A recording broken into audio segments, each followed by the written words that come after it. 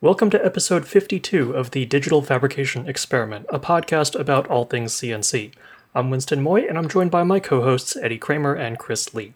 We're hobby machinists, and we'd like to bring you into our conversations about life in the shop and topics in making. Eddie, Chris, I hope both of you are doing well today. Yeah, it's been a really good week, and this coming week's gonna be pretty busy for me. Kind of getting some rush prototyping work out for a client, and it's pretty much it for me. Nothing I can show on Instagram, unfortunately.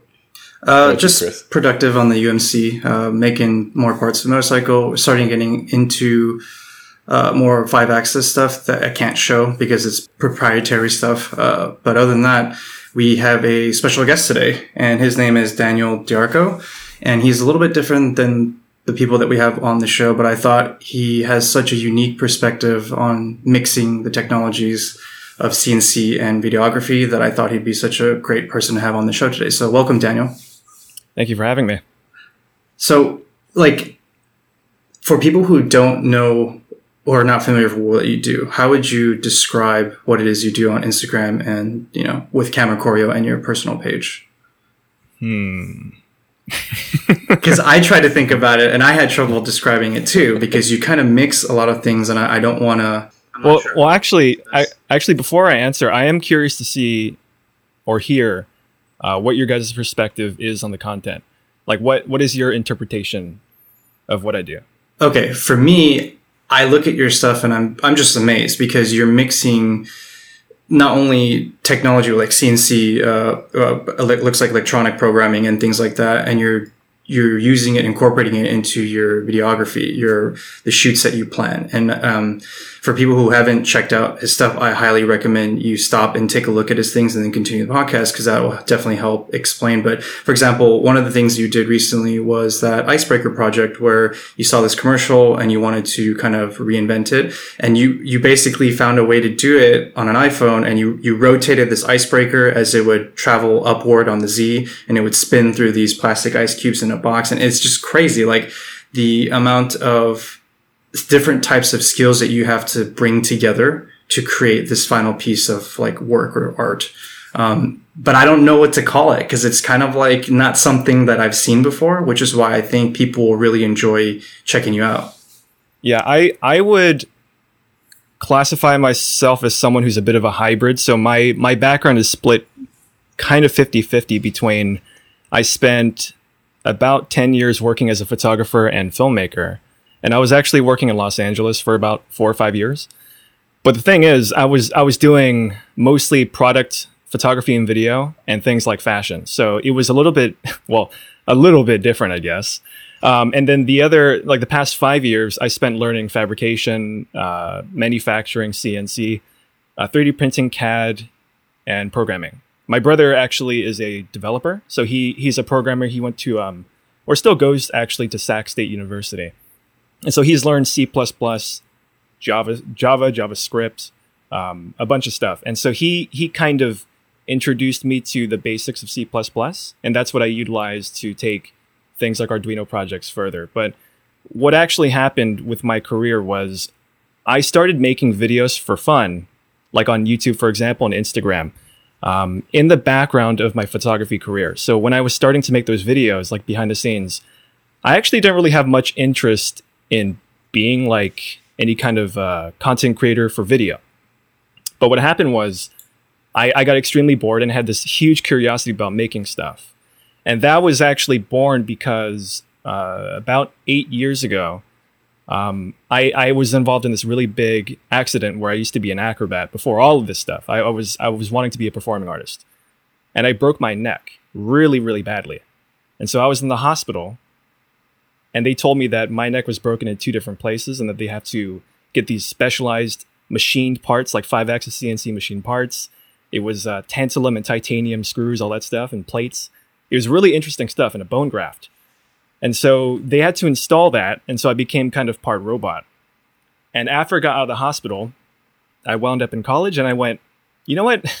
What am I doing back in college? I don't really want to do this, especially after a life-changing circumstance. So that's when I kind of split away from that formal education and I started dabbling in both photography and getting a little more curious about technology and fabrication up until 5 years later on, where I got really into it. So there was kind of a tipping point where I was in my photography career, but behind the scenes, I was still building stuff, and I just got super into it out of nowhere. Oh man, So that's crazy. Yeah, self-taught, right? It sounds like on the digital fabrication side. Yeah. Yes, for the most part. I would say maybe 80-90% of it, but I did work in a manufacturing facility. It was a prototyping job shop, and we worked predominantly with thermoplastics. So PEEK, Delrin, PC, polycarbonates, acrylics, basically like polypropylenes, whatever people asked for, we just machined that. And I used to work on a Haas VF2SS, so that was pretty nice learning that machine. And we had a giant 5x10 Thermwood CNC router, which had like one of those 5-tool typewriter style tool changers. It was really interesting, but in my opinion, kind of a waste of pneumatics, because that's what they use for that. Basically, imagine 5 pneumatic cylinders in a row, and each one is holding one tool. It was just ridiculous, but it was a beautiful machine. And we also had a BSA, which is, I think, maybe less prominent of a brand, but we did have a BSA CNC router that was also a 5x10.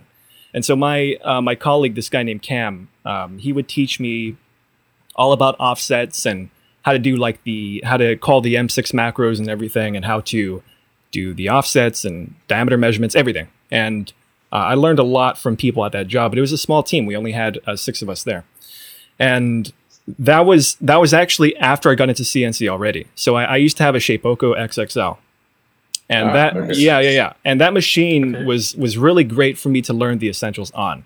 But how these hobby CNC machines do things like tool offsets and probing, in my experience, was totally different when I got introduced to a Haas. It just was a different realm of measuring things. So I found it very educational when I worked at a manufacturing facility.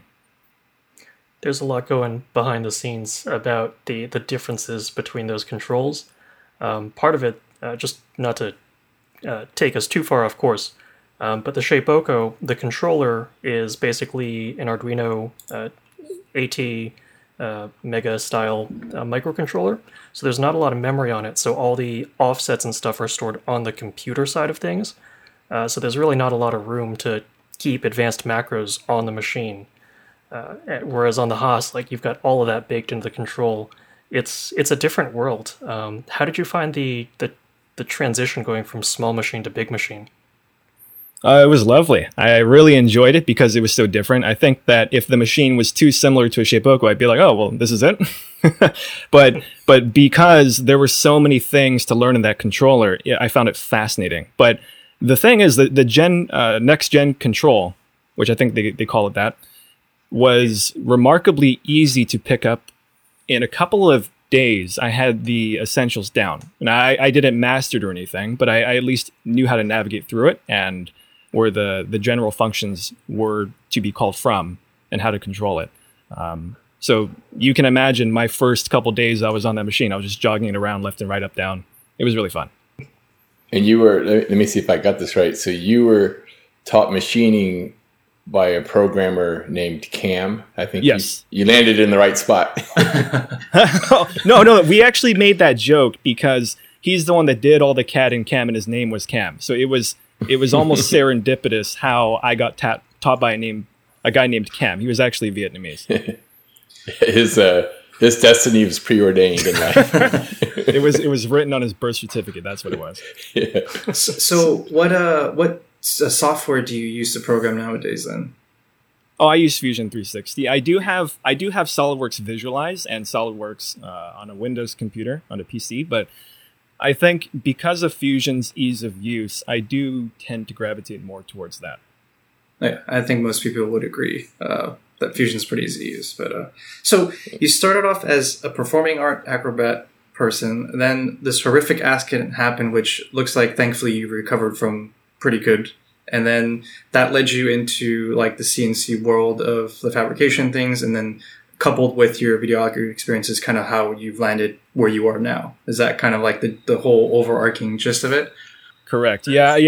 I struggle with condensing it down to a more bite-sized story because the story is probably about 5 times longer than that. But what I would say, in case I failed to address the question earlier, because it's such a tangent, is I would say that what I'm doing is actually a part of a much bigger growing industry of work for people in the visual arts fields.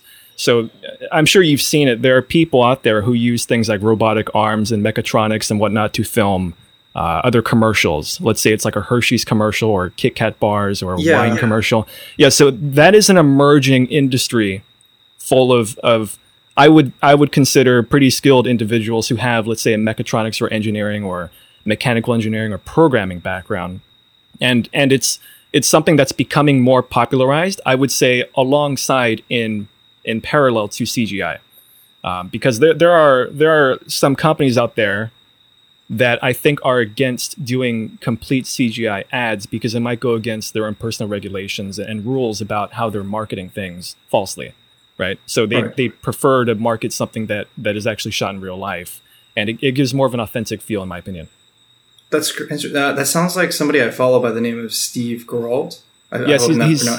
He's very popular. A lot of people who have been following me will ask me if like I know him personally, if I've met him or something, or if I've heard of him. And I've definitely seen his stuff. Actually, I think I first saw his stuff maybe 4 or 5 years ago or something like that. And he's remarkable at what he does. He's really good.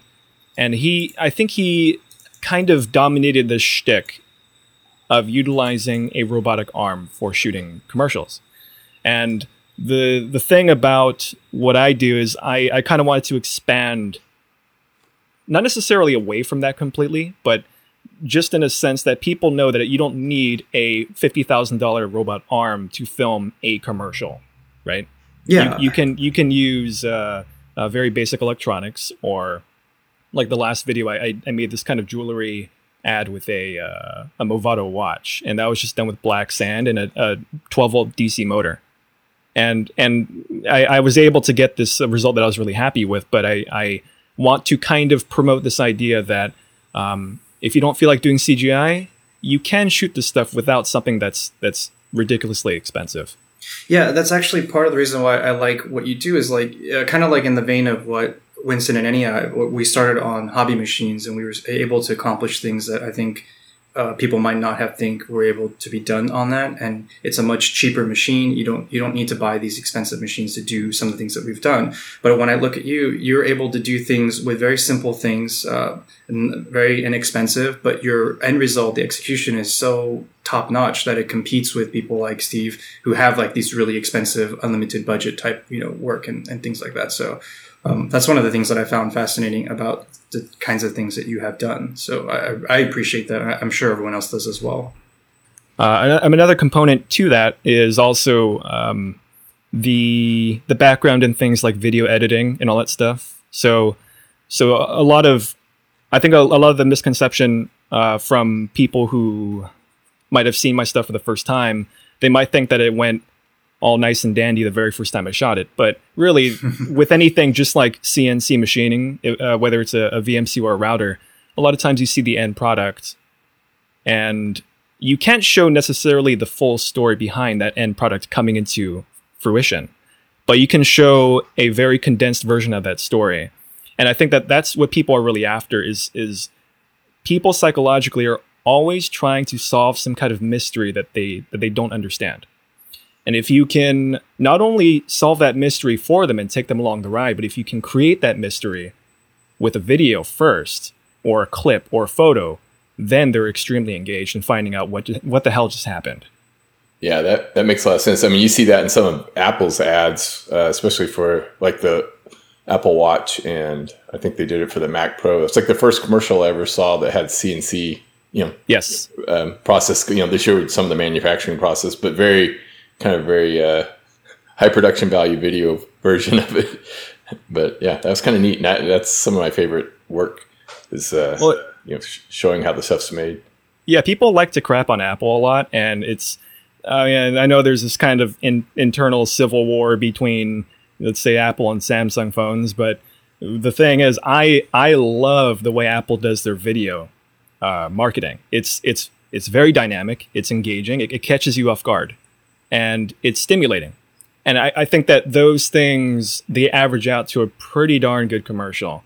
Because one thing that I like to tell people who, let's say someone asks me for advice about how to make a pretty good video, I tell them, you have 15 seconds to get me engaged. If I click away from your video or swipe away in 15 seconds, something wasn't quite averaging out to a really engaging video. There is this filmmaker who I really enjoy. I started watching him a long time ago, maybe 7 years ago. His name is Damien Krisel, Krisl. And I don't quote me on this, but he might be from Denmark. I know he's European. But he primarily works in fashion and beauty. And so I saw him as a big inspiration when I was shooting that stuff. And what he does is, I would say, the embodiment of sensory overload. He has this way of catching you off guard. And once you're watching, it's almost like you're sitting right there and you're hearing and even smelling the things he's showing you. It's pretty insane. And a lot of my inspiration comes from people like that who have this way of displaying and presenting something in 15 seconds.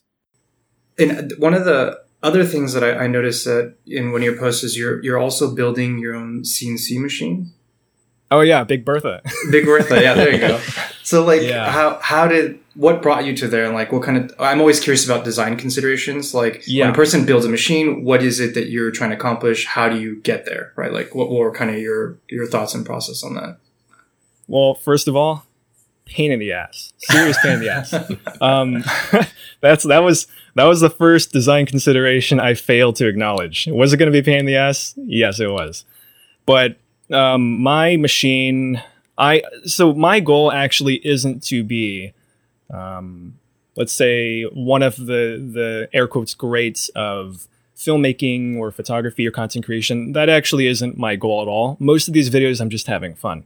But my end goal is actually to have a product design company. And that is something that took a lot of consideration. You know, I want to have eventually one day a family and settle down and get old and just do my hobbies all day. That's what I want to do, and have passive income. And but I also want to have a company that I really believe in. And so that is why I decided, okay, well, can't exactly afford or have space for a Haas TM1P or even a DM1, like the smaller machine that Haas has, you know, CM1, I think. Yeah. And then mill. Yeah, and there's like smaller machines like a robo drill, but thing is, they're still pretty darn heavy. And I currently live on a really steep incline, so I wouldn't want to get riggers trying to get inside this tiny one-car garage on an incline. But my machine, I decided to build it because I wanted to start a product design company and start prototyping ideas that I have, primarily for filmmakers and photographers, because I think me being one of them gives me this perspective that I understand what they need. And I also had this other predicament of wanting to relocate back to Los Angeles this year. And I knew, okay, well, if I'm going to move back to LA, I can't exactly have a 5,000 pound VMC in my garage and expect that to be a cakewalk.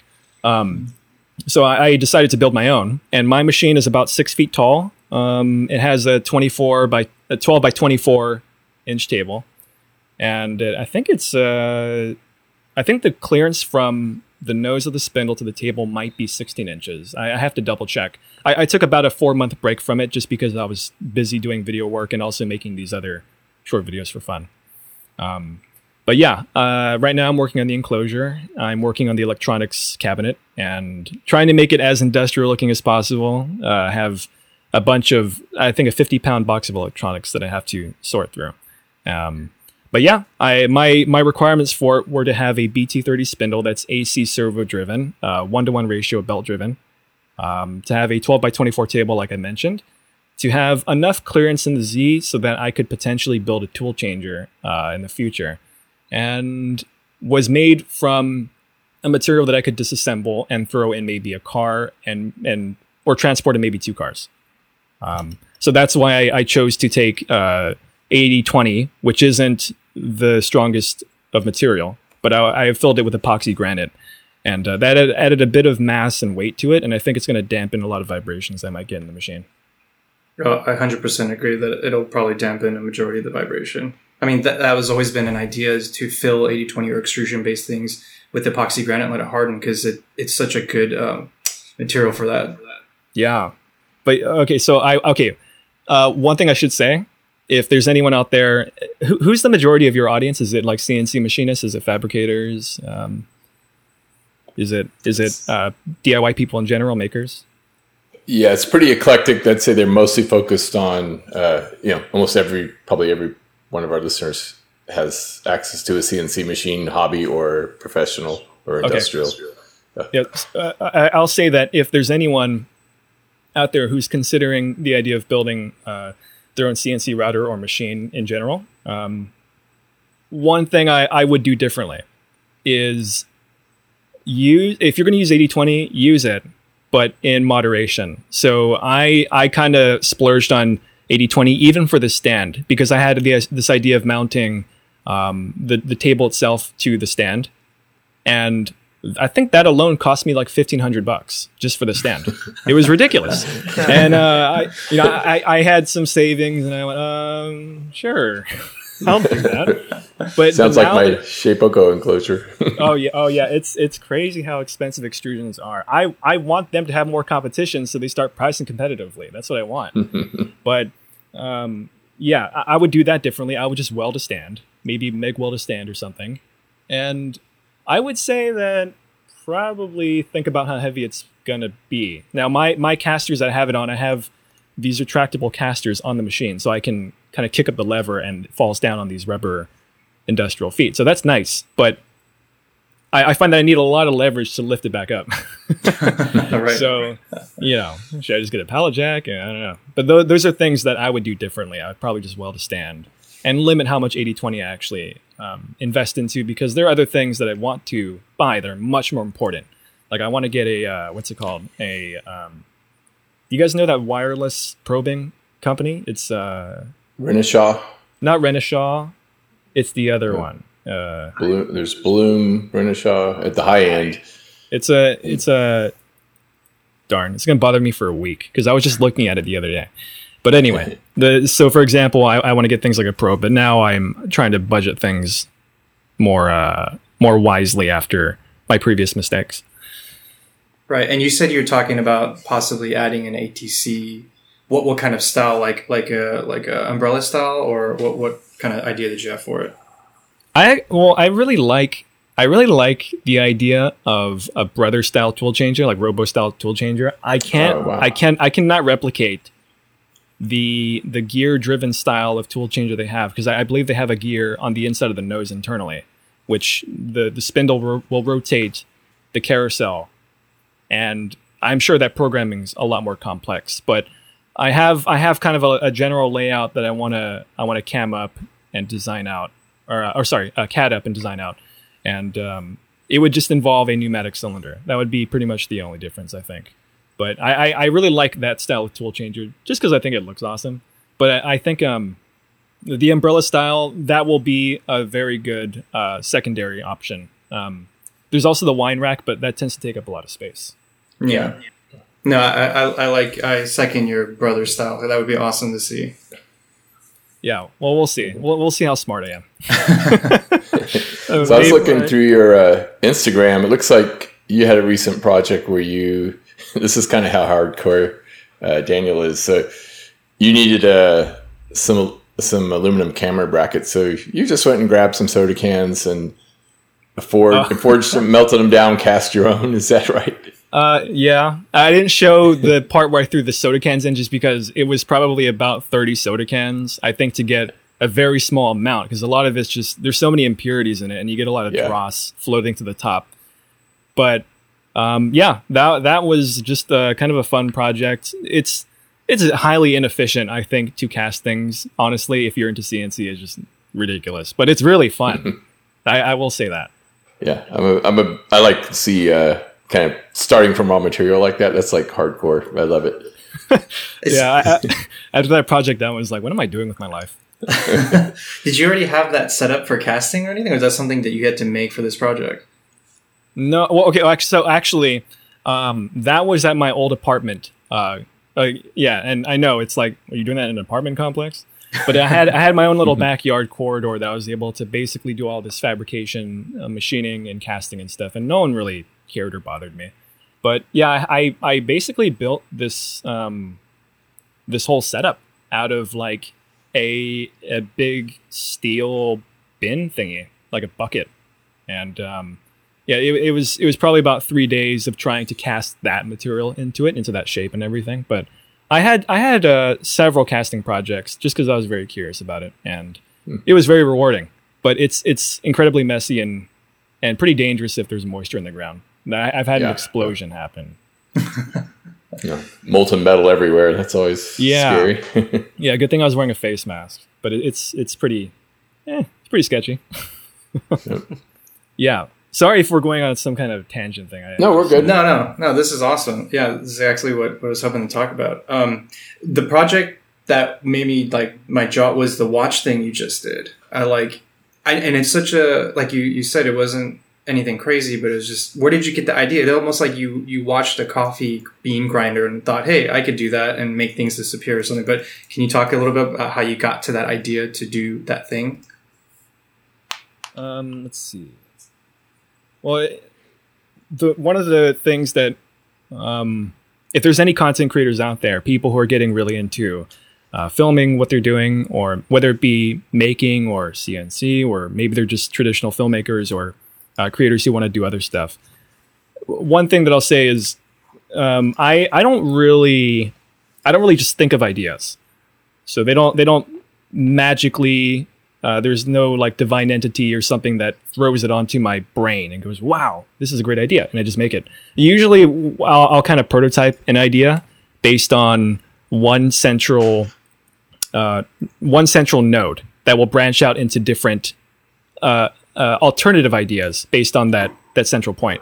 So my idea was actually to have the watch floating in there by itself, and what happened was it wasn't quite working out the way that I wanted it to. I think a few days before that, I jumped in this river, and I was just throwing leaves in the river, seeing how like I could manipulate buoyancy, but then translate that to sand.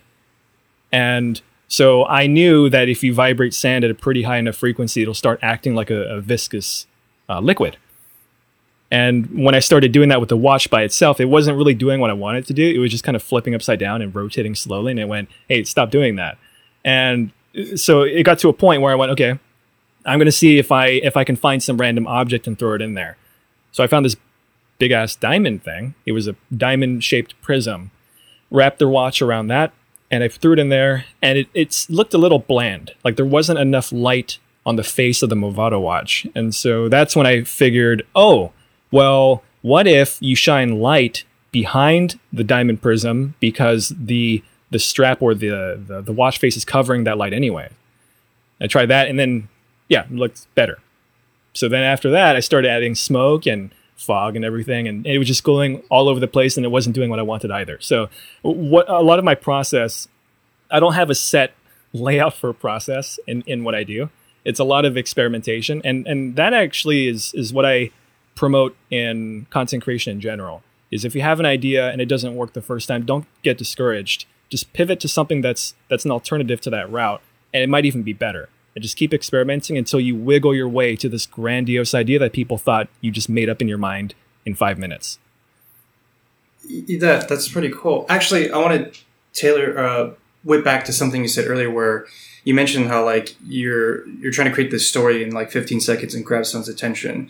So regarding to this project, did you already have like something? Do you write something down first and then work backwards off of that, or like what is your process before you get to like actually, because I know you wanted the watch to do something and then you're physically trying to like make some fork and it didn't look right, so you change it and keep going. But before that, even before you get there, do you have like a written process, or do you jot ideas down? Do you create something before you get there, or is you just kind of start in your brain and you just start working at stuff?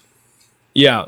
So the thing with creative projects is, I actually said this in another interview thingy that I did.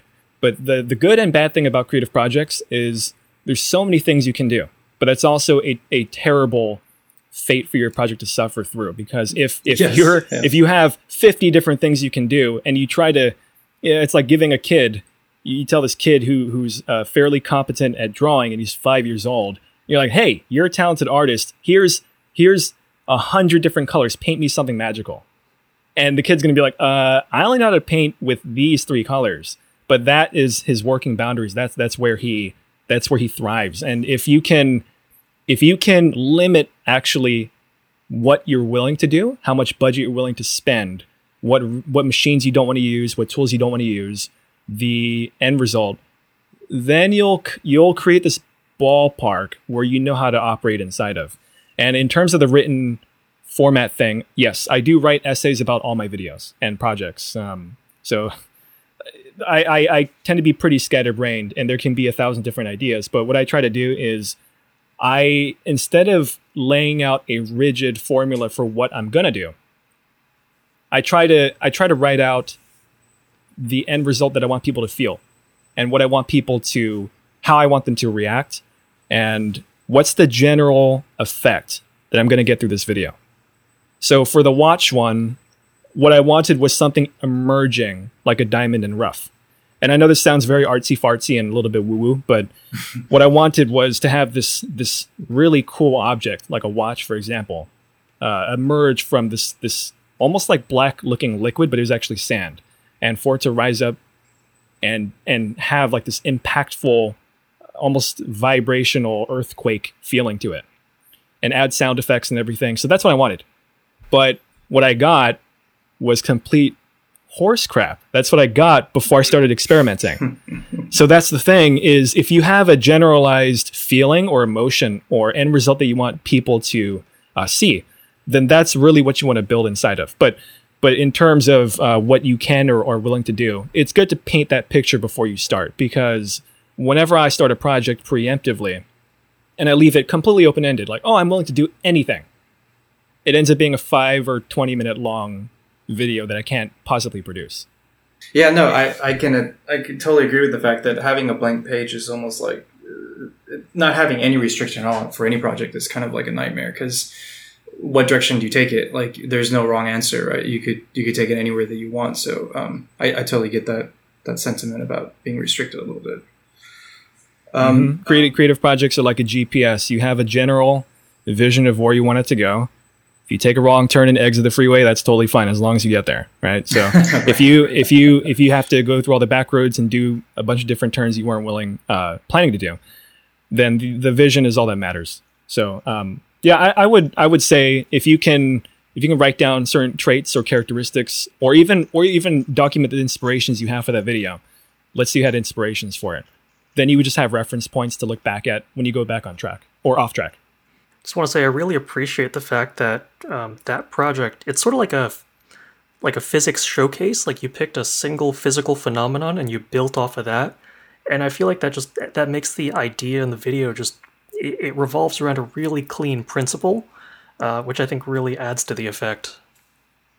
Thank you. Yeah, it's kind of the same theme with a lot of my projects in general. If you have a strong foundation, let's say for a house or something, you can build whatever the hell you want to build. It can be a 10-story building, or it can be something with a nice deck and whatnot. But if you have a strong foundation for an idea, then that's where the pivoting, the application for pivoting that idea in different directions and alternatives, that's where it really comes into play. Did you have any sort of external influence in making you go that direction, other than like you going to the river and you thinking about buoyancy? Because for me, there's sort of like a cycle in social media where you see one thing, then you see it again. We saw that like maybe a year ago with like the Laowa probe lens. Like, everyone started using that. And then I think around in that like last year, like I think Mark Rober did his like buoyancy and sand thing, where instead of vibrating the sand, he pumped air through it. Did any of that cross your mind? Well, I watched a video from this. He's a science professor, a very popular one actually on YouTube. I can't remember his name. I'll send you guys a link after we're done with the podcast. But he basically did the exact same project, and he did it a while back. And I watched this maybe a year and a half ago. And so I was fascinated back then. And a lot of times I'll store ideas in my mind, and I will have this physics idea in my mind, and I won't really think of anything to do with that for a while. And what'll happen is I'll think of, okay, I want to film this watch. Is there any way that I could present this watch in a really cool idea? Oh, well, I remember maybe a year and a half ago, I saw the physics project. What if I did something with that? And then that's when I go to the river and start practicing buoyancy or experimenting with it and everything. And I just get a bunch of black sand from Petco. It's aquarium sand. That's all it is. So a lot of times inspiration, it accumulates like barnacles over time, and I won't necessarily have an immediate project in mind in the short term to do with it, but I'll put it on my poster board of things that I am inspired by, or just things that I find fascinating. And my videos, I'm not really trying to entertain other people. I'm trying to entertain just myself, because I get bored really easily. And if I'm bored of my video, then what are other people going to think of it too? I totally get that. So what about some of the videos that are more like mechatronic in nature? Like I see you using like linear actuators and stuff like that. What kind of motion control software and hardware are you using for that? And I guess also for me, because like that's something I'd totally love to do. Like, were these tools that you were exposed to before, or you did your research? How did you come to the tool set that you're using today? Okay, earlier how I mentioned that this is a bit of an emerging industry of, let's say, filmmakers and photographers using technology. I have never met anyone else in LA or wherever I've lived who did what I did. So I had to resort to just learning it on my own and kind of thinking of ways to utilize the tools that I kind of had or information on the internet. Now, the motion control software, I don't have a motion control software. I just use Arduino, and the IDE I program in there. And what I'll do is I'll just interface all the hardware and electronics components with the goal that I have in mind for it to do. And like for example, I've used ClearPath Motors before, so they have their own software for auto tuning the servos, right? But in terms of programming, it'll come back to an Arduino and C++. There is a software called DragonFrame that's quite popular with filmmakers. I think if you don't know how to program, let's just say you don't know anything about coding or programming, then that is a software that you can purchase, and you don't need any coding skills whatsoever. All the acceleration curves and whatnot, it's all done inside that software. And yeah, I think you can control maybe, I'm not really sure, maybe 6 axes if you wanted to. Okay, so you could do like a full camera slider with focus control, zoom control, all that good stuff. Correct. Yeah, but I can't personally I can't testimonialize for that software because I've never used it. But I do know that a lot of people in the filmmaking industry, they might use that if they don't want to learn programming. Gotcha. So like way back in the day, I like had this idea to maybe make a camera slider, also Arduino based. Are you just basically programming start and end points, or are you also like sort of doing a little bit of basic curve fitting in there with the kinds of projects that you're doing? Well, the thing is, the curves only apply if you're trying to accelerate into something, right? Or out or down from something. So if you just want a slider that goes back and forth, then you could use a really simple program that just starts and stops. But if you want something that has a smooth curve to it, then yeah, you probably have to use a couple of arrays in there, or program the acceleration curve or Hertz cycle for the signal. But that's it's nothing crazy complicated, you know. It's not like we'd be building a rocket ship or something. It's like ease in, ease out at the ends of the motion. Yeah. Okay. Have you guys personally tinkered with Arduino projects? Oh yeah, I have. Okay. Yep. So yeah, it's just like blinking an LED. If you can accelerate an LED blink, then in theory you can have it applied to a motor too, like a stepper motor, for example. So it's very, very very classic example of something like an LED light applying to a lot of things. Yeah, makes sense. Yeah, we've at least two of the co-hosts we've worked with another videography team. They're more focused on event videography. It's Chris and Ryan Harris. I don't know if you know them, but they do the video for like Lollapalooza, those kinds of things. And okay. Yeah. Also, basically two young guys. That one of them's, I think, the kind of the talent with the camera, director type guy, or director of photography, and the other, Chris, makes all their robotic camera rigs in house with Shape. Well, they probably upgraded by now, but when we were talking to them, they were basically making everything they needed on Shapeoko and a bunch, doing their own mechatronics, putting it all together. Some pretty sophisticated rigs, like I don't know what they call them, but like at the Super Bowl where they have the cable cam.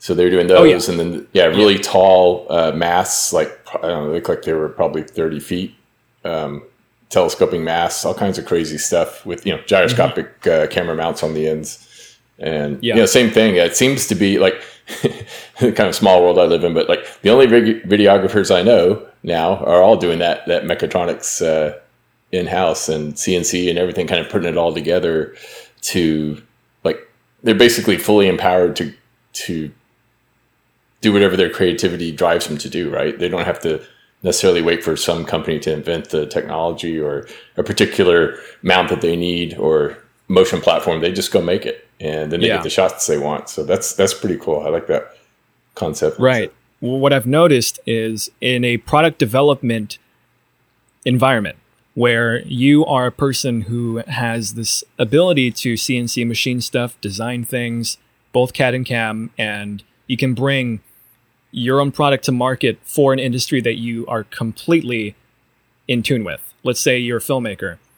If you can bring a product to market, it's a lot of times really cool, because if it fails, well, maybe you can continue working as a filmmaker anyways.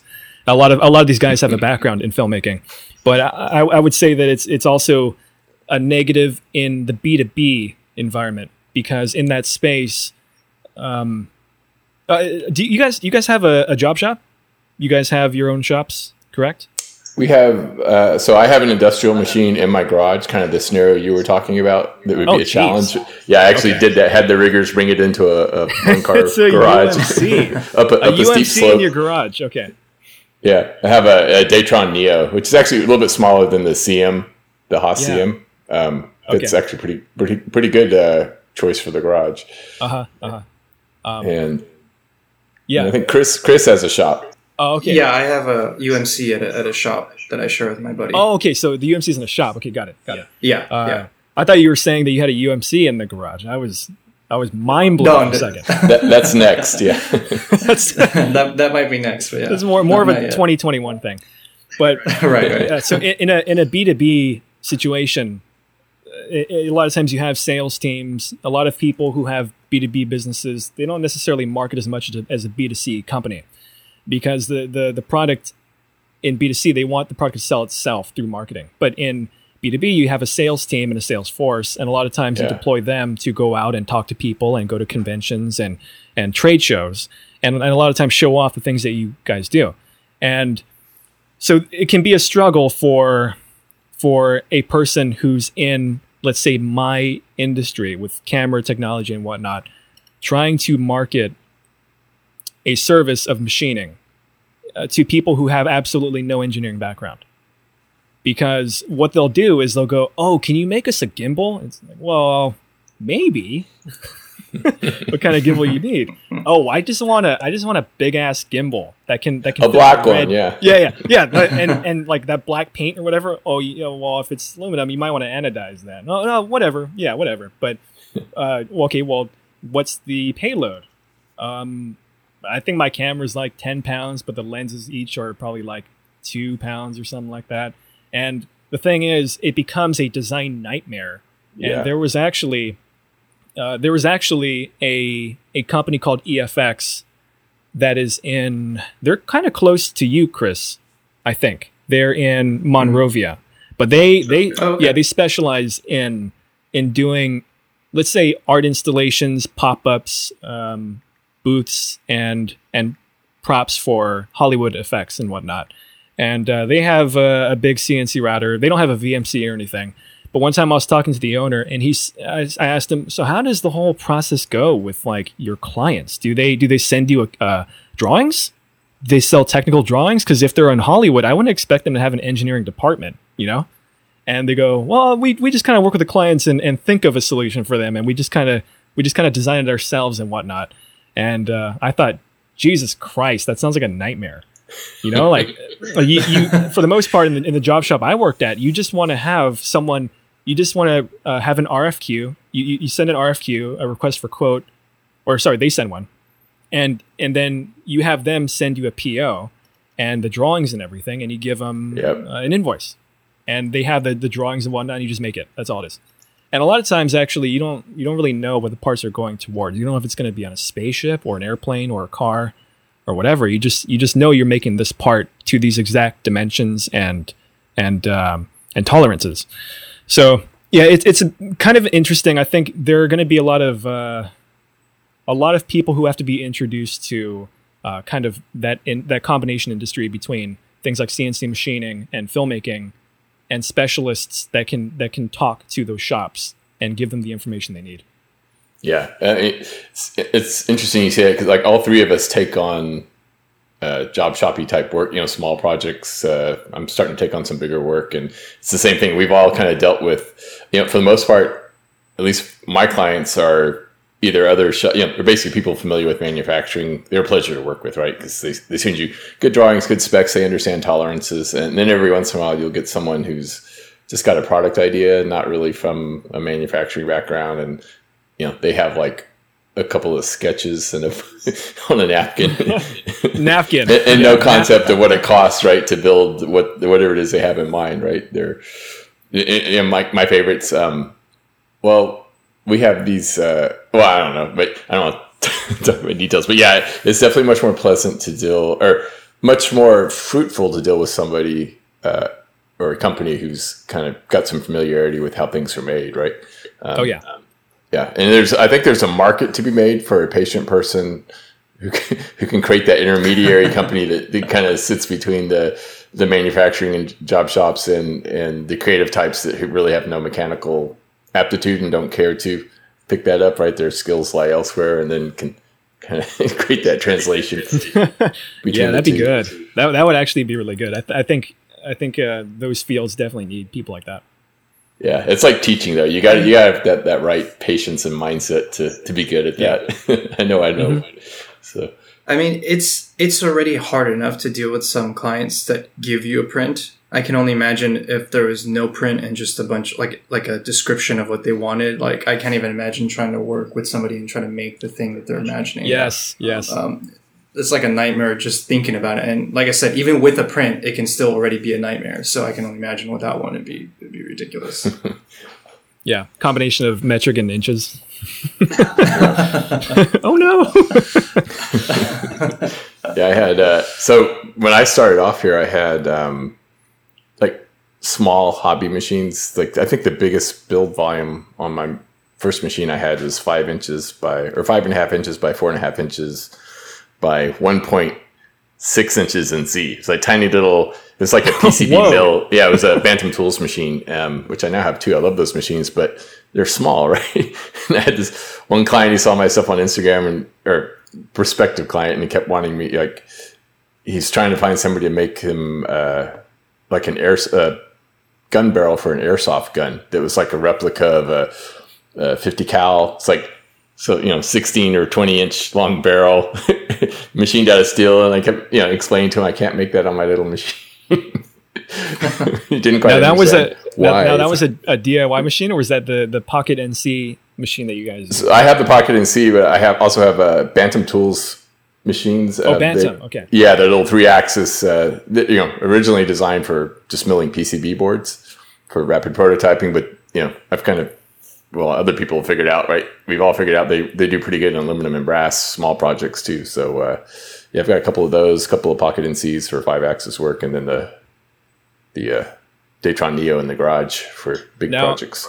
Are they the company that's coming out with another milling machine, a desktop CNC?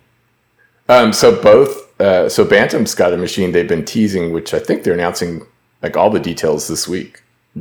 Okay. Winston probably knows. I think, and then next week. Next July week. 7th is when. Oh yeah, the 7th. And then Pocket NC has a machine they've kind of been dropping hints about for about a year now. So they've got a bigger 5-axis machine in the works. It's going to be probably more prosumer or even higher end, but still, form factor wise, still could fit on a workbench. It's not something you need riggers to bring in. And then I guess Winston works for Carbide 3D, and I think you guys. Oh, okay. You've guys got we've got something in the works. Machine coming out this summer. That's all I can say for now. Yeah, but it'll be soon. When this Similar summer? class to the Bantam, I think, but with our own twist. Okay. Oh, okay. So in a way, you guys almost might be competing in a similar weight class or capacity. That would be fair to say. We'll know more once Bantam puts their cards on the table. Got it. What do you guys think of that Pocket NC? You guys like it? Yes. The V250, especially the second. Well, I guess the second version of the second generation machine where they went to the high-speed NSK spindle, like the 50K RPM spindle. That machine's like punches well above its weight class, is what I would say. I've actually done some pretty good commercial work on that for about a year before I got the bigger machine. And it's still hobby class, right? So it's not going to compete with something like Chris's UMC 500. But for like small work, it was actually pretty good. The one with the slower spindle for the kind of work I do, the older, I guess the previous generation, it's a very good machine, but I usually work, like most of my work on the hobby machines is like 2mm in mills and smaller. So without the extra RPM, there's a bit of a challenge on the V210 with the 10K RPM limit. But a lot of folks are working on those machines with, they're doing like wood and actually I think there's some people making watch cases on those with much bigger tools, like 1/4-inch tools. Yeah, and Winston's done some big projects on the V210, right? You've got some 4-inch by 3-inch. I've done large projects, like I've done a 4.5-inch tall little circular Bluetooth speaker. But last month I put like 50 hours on the spindle making like little SpaceX Dragon capsules out of aluminum. Those are cool. You can push the machines pretty hard. You just need to work within the limitations of it. And so the big one for me is like the 60-inch per minute feed rate, which in wood, like you could push a little faster. The spindle has the torque for it. But then when you get to tiny end mills, you don't have the RPM to be able to push really fast. So there's sort of like a sweet spot size and material project that they really shine in, unless you go up to that 50,000 RPM spindle. Yeah, I think it's a great machine, like for all the things that Eddie and Winston has said. But I think one of the most things that I appreciate the machine for is the fact that everything that I learned on the Pocket NC translated to the UMC. It wasn't anything programming wise that I had to change. It was basically the same thing. With the Pocket NC, there's like a 0-point kind of system where you pick a point and that's your work order offset. That's kind of the same way that I do it with the Rock Lock setup on the UMC. And like just the fact that there was no learning curve for me going from the small machine to the big machine made it so much worth my while to learn on the Pocket NC, because I did all my crashes and I broke all my tools in that thing, and that doesn't cost as much as the UMC. So I did all my learning on it, and the fact that it translated is just like, it's gold. Like you can't buy. Yeah, and your workflow in Fusion is exactly the same. Between those, Yeah, absolutely nothing changed except for the fact that I can go faster on the UMC. Right, that's the pretty much it. Like if you can fit whatever it is that you're doing on the Pocket NC, it's a no-brainer. Like as long as it fits on there and it can cut whatever it is you're trying to do, you'll be able to figure out whatever parameter or things you need to do to make it work. Winston did a project where like he basically capped out on the limit on every axis possible, like in Y and X, but you always just find a way to make it work, and it's very capable for what it is, and especially the cost. Like, where are you going to find a 5-axis machine that can cut aluminum or even titanium that fits on your desk for under 10K? Wow. Yeah, it's really there's no in between. It's like 10K and then it's just like 100 plus. Yeah, right? for 5-axis, there's nothing in between there. Yeah. So then I think the next machine is going to be tapping into that in between market as well, like prosumer version, where I think it's going to cut a way bigger piece of stock. It's going to have coolant. It's going to have an automatic tool changer, and it'll still fit on a bench or something like that in your garage. So yeah, it's one thing that there aren't too many 5-axis companies that are doing that. They're definitely trailblazing, and it's also pretty remarkable how few and far between there are of 3-axis companies that are in between a Tormach and a hobby, like say like a desktop converted mill. There aren't too many, and I'm interested in seeing that market grow in maybe the next 5 years. Yeah, I think it has to grow. I mean, people are, as things get cheaper, digital fabrication becomes more easily accessible to people. People start getting into whatever 3D printing that takes them into CNC. I think I can't imagine it not getting into the hands of more people as the years go on. Things will get cheaper and smaller and start fitting on desks, and hopefully, the education. I feel like when I talk to like my nephew and nieces, they're always trying to push them to learn about like coding and software stuff. And then I'm always pulling them to the side and showing them like the CNC machine, or I'm making something for them on the spot, and their mind explodes because they had no concept or idea of like how this thing got into their hand. But when I walk them through like, hey, this is how you do it, they're just in shock most of the time and completely captivated, for being a 5 and 7 year old. So I hope it grows, and I can't see it not, expanding into that market for people to do stuff at home. Yeah. My thoughts on the future of fabrication and manufacturing in America is it's not necessarily a open or close the borders thing. It's not a tariff or no tariff thing. I think it's more of a cultural thing. And Americans are just right now more interested in things like software and tech, their version of tech, in comparison to manufacturing. I think because of the way it's presented. It's a lot like Hollywood, right? Like people are gravitated towards a certain industry because of how sexy it looks to them in videos. And I think the more people who are creating content about things like manufacturing and CNC, as it gets cheaper and more affordable for people, I think the more people will get into it, and it'll be more of a subculture that grows in the next 5 or 10 years, which I think is a great thing. One of the other things I noticed was you started another page called Camera Choreo. Is that a place for you to put this stuff on there, or is that like a separate business thing, or what is that? I've pondered about that maybe being the DBA for the business that I start in the future, but right now it's just a dumping grounds that's more streamlined and filtered compared to my main one, because my main one, it sort of acts as personal / business. So I know that there are a lot of people out there who are a little bit weird, like where I used to make YouTube videos in the past during mostly my photography career when I was getting a little more into building stuff. And I made a lot of videos in the beginning about photography and the career and all that stuff. And as you kind of show content that's diverse in the sense that it shows what you're interested in, or maybe even some of your personal life, there are some people out there who only want to follow things that they like in terms of work, and they don't really care about personal life and whatnot. So I made that account just in case people wanted to see only the work and not follow me. It's for now it's as simple as that. I want to circle back just a little bit where you were talking about sort of like the American perception of machining. And so as someone who makes like just CNC videos all the time, do you have any tips or suggestions on how to make machining sexy?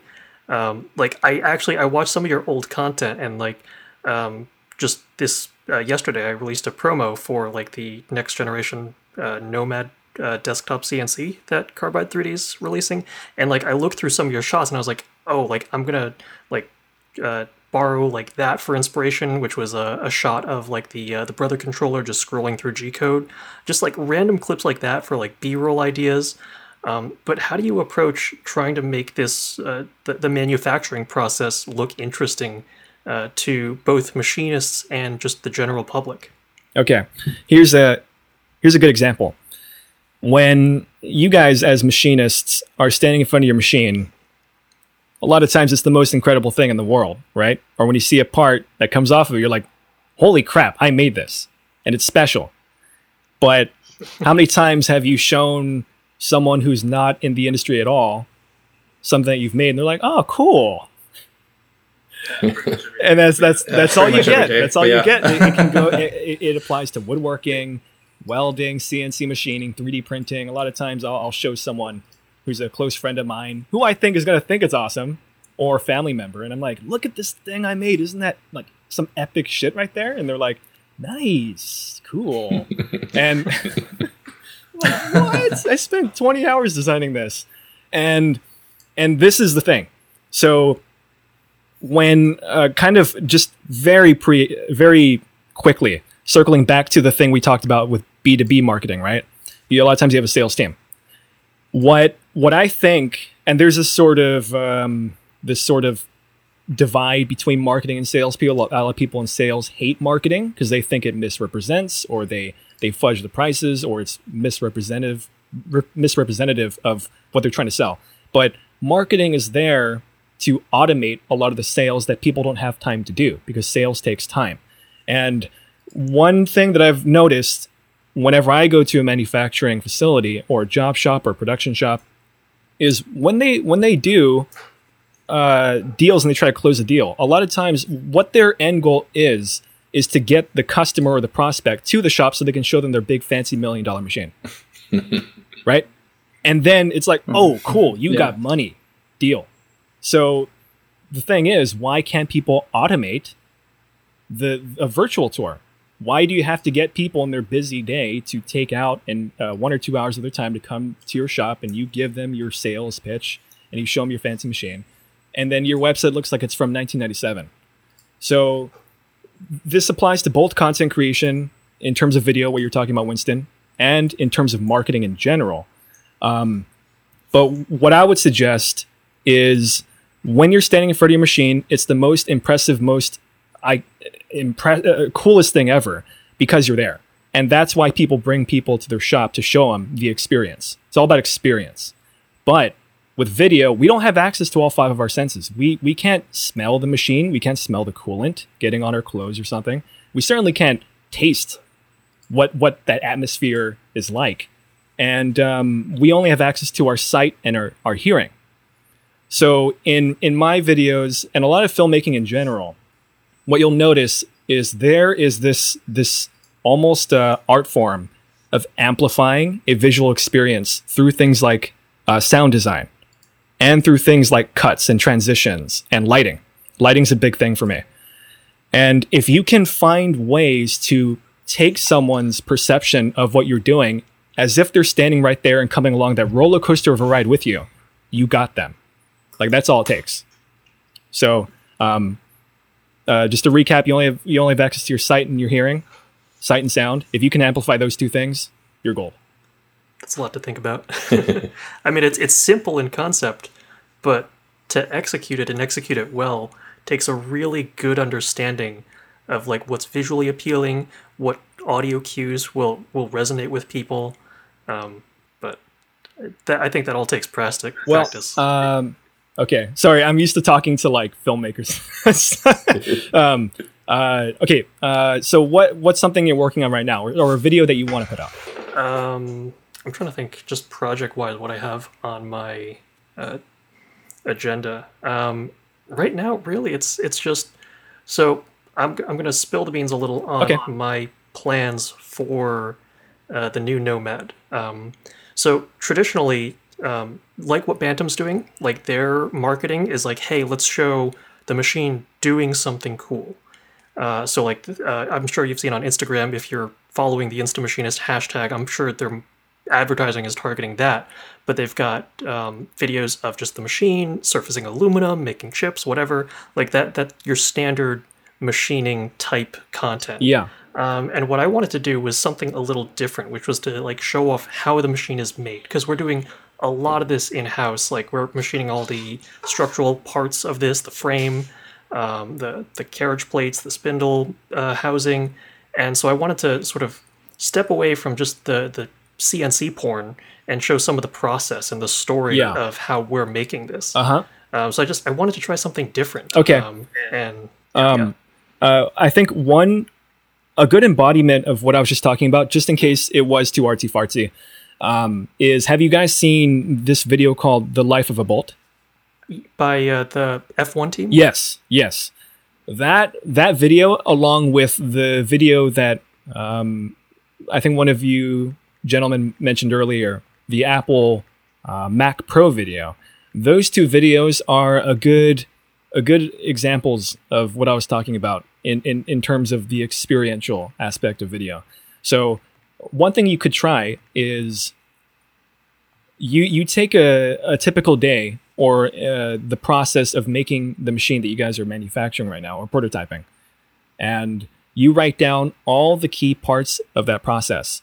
It might be maybe step one is setup or programming and setup, and then you show the probing, and then you show a tool change and whatnot. Like every small thing about what happens in machining can be kind of highlighted for that mini reel. And my whole thing is, like I mentioned earlier, you only have like 15 seconds to captivate people in a video. One way to do that is by changing the pace or changing the angle constantly.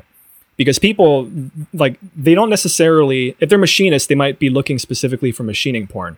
But if they're normal, average people, a lot of times people are looking for video porn in general.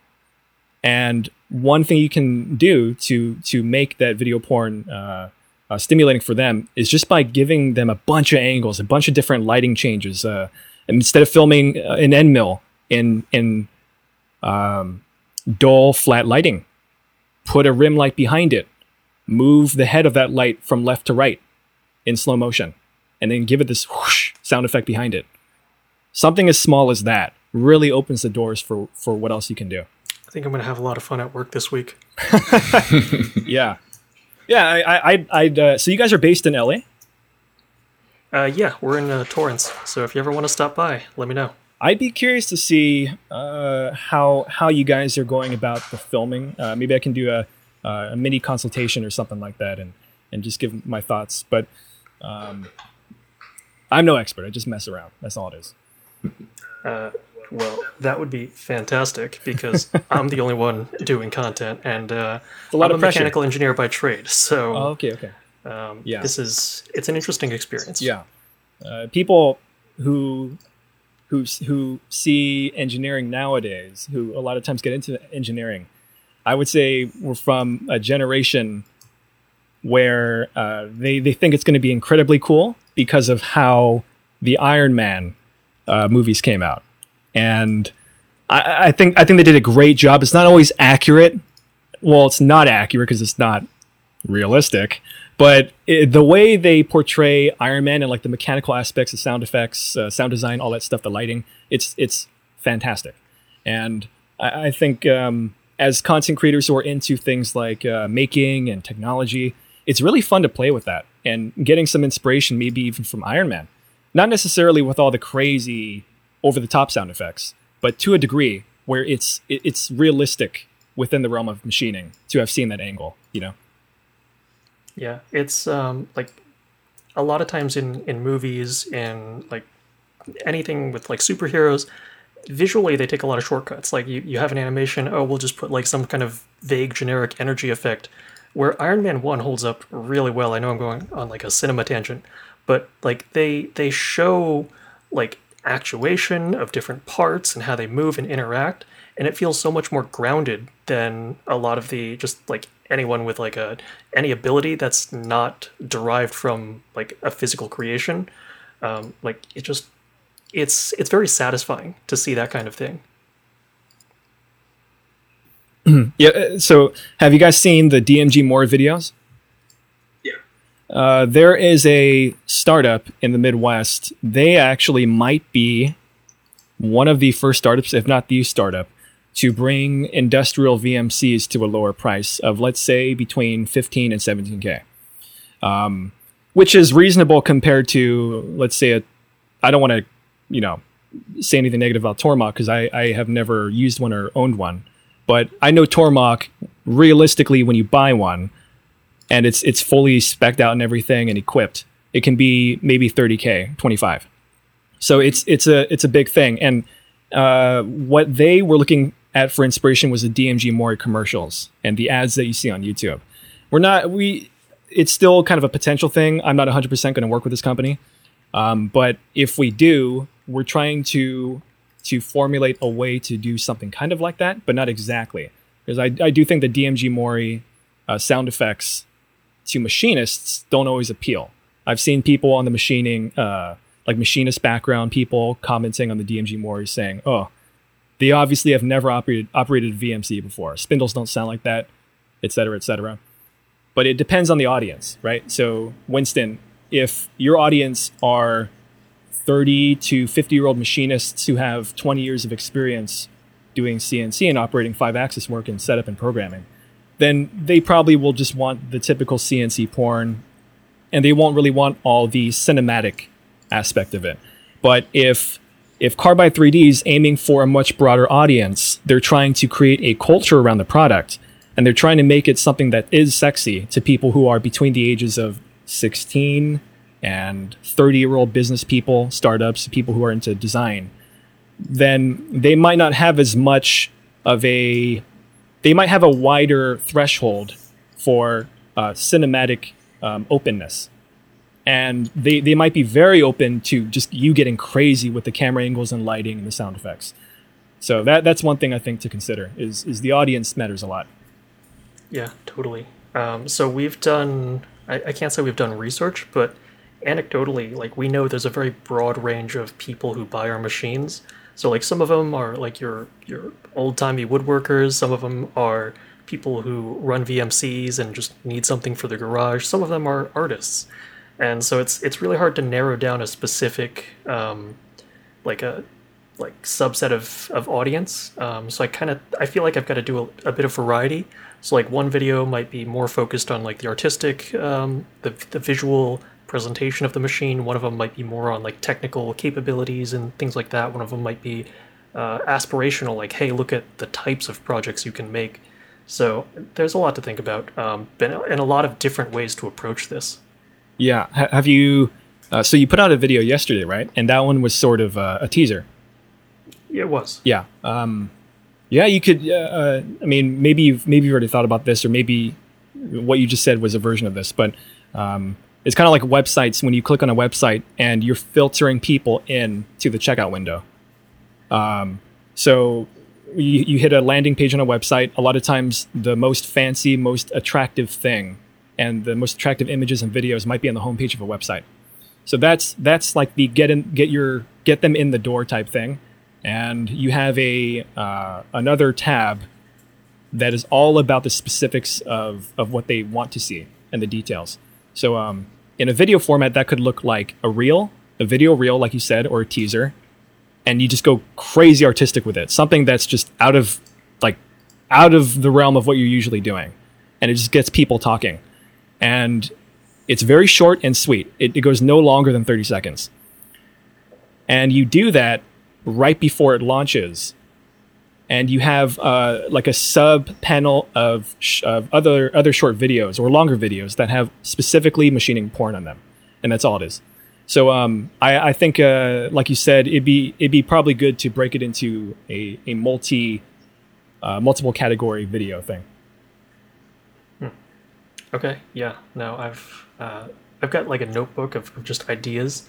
Right now, the videos are formatted based on just the timeline. So we're not ready to show the whole machine yet, so I'm sort of creeping up to it.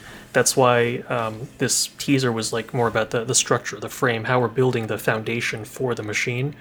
And then as we finalize the rest of the details, we'll start showing that, like the spindle, like the accessories and the things you can make with it towards the end. So that's sort of my rough roadmap. I figured I'd bounce these ideas off someone creative like you just to see how I might improve this roadmap. Yeah, you can send it to me if you want to. Anything you're comfortable sending. You can also just send me like the progress of the edits you're working on. So yeah, it's like I mentioned earlier. If you can entertain yourself through video, then you're probably good. Yeah, for me, it's just I'm having a little fun with this because most of the time I'm making like tutorial videos and stuff that doesn't give me as much creative freedom. So this is like just a kind of a fun exercise for me. Hey guys, we're coming up on, well, actually we're past 75 minutes, so I don't want to keep Daniel too long. Yeah, any last minute questions, guys, before we wrap it up? No, I had a lot of fun. Yeah, I did too. Yeah, I'll apologize if the stuff that I'm saying is it can be hard for me to articulate, let's say, like a creative philosophy or a way of doing something visually, just audibly. So if Winston or you guys or anyone wanted to maybe send clips or something of what you're working on, and we can just have like a little chat going on about, you know, the progress of your guys' content creation and all that stuff, we can definitely do that. Oh, that would mean a lot to me, and I totally appreciate that. What's next for you? Like, what's your next thing that you want to do or plan on doing? Well, I'm doing these short projects just for fun. So the thing, I've been getting a lot of people messaging me asking me if I can do this for their film production or their photo shoot or something. And I've done a lot of that actually in the past, especially when I lived in LA. So I'm being very selective about which jobs I'm willing to take on. And that's something that I'm open to. But in the meantime, I'll be creating more videos, doing client work that I can actually take on. I'm doing a bunch of random building projects actually for my neighbors. So I'm building garden enclosures and whatnot. It's really fun. And besides that, I am still working on the CNC. So I'll be working on that for the better half of the month. Well, actually, this is the end of the month. So I'll be working on this whole thing, I think, in July, and seeing if it can actually make some chips. So we'll see. Nice. And my goal with that machine, like I mentioned earlier, is to start prototyping some ideas I have for products, primarily for photographers and filmmakers and creatives in the field. That's very cool. Yeah, I'm excited to see Big Bertha come alive. I just hope it turns on. That's. I'll be happy if she turns on. Hey, Daniel, I wanted to really thank you for coming on the show tonight. Very interesting conversation. I appreciate the time.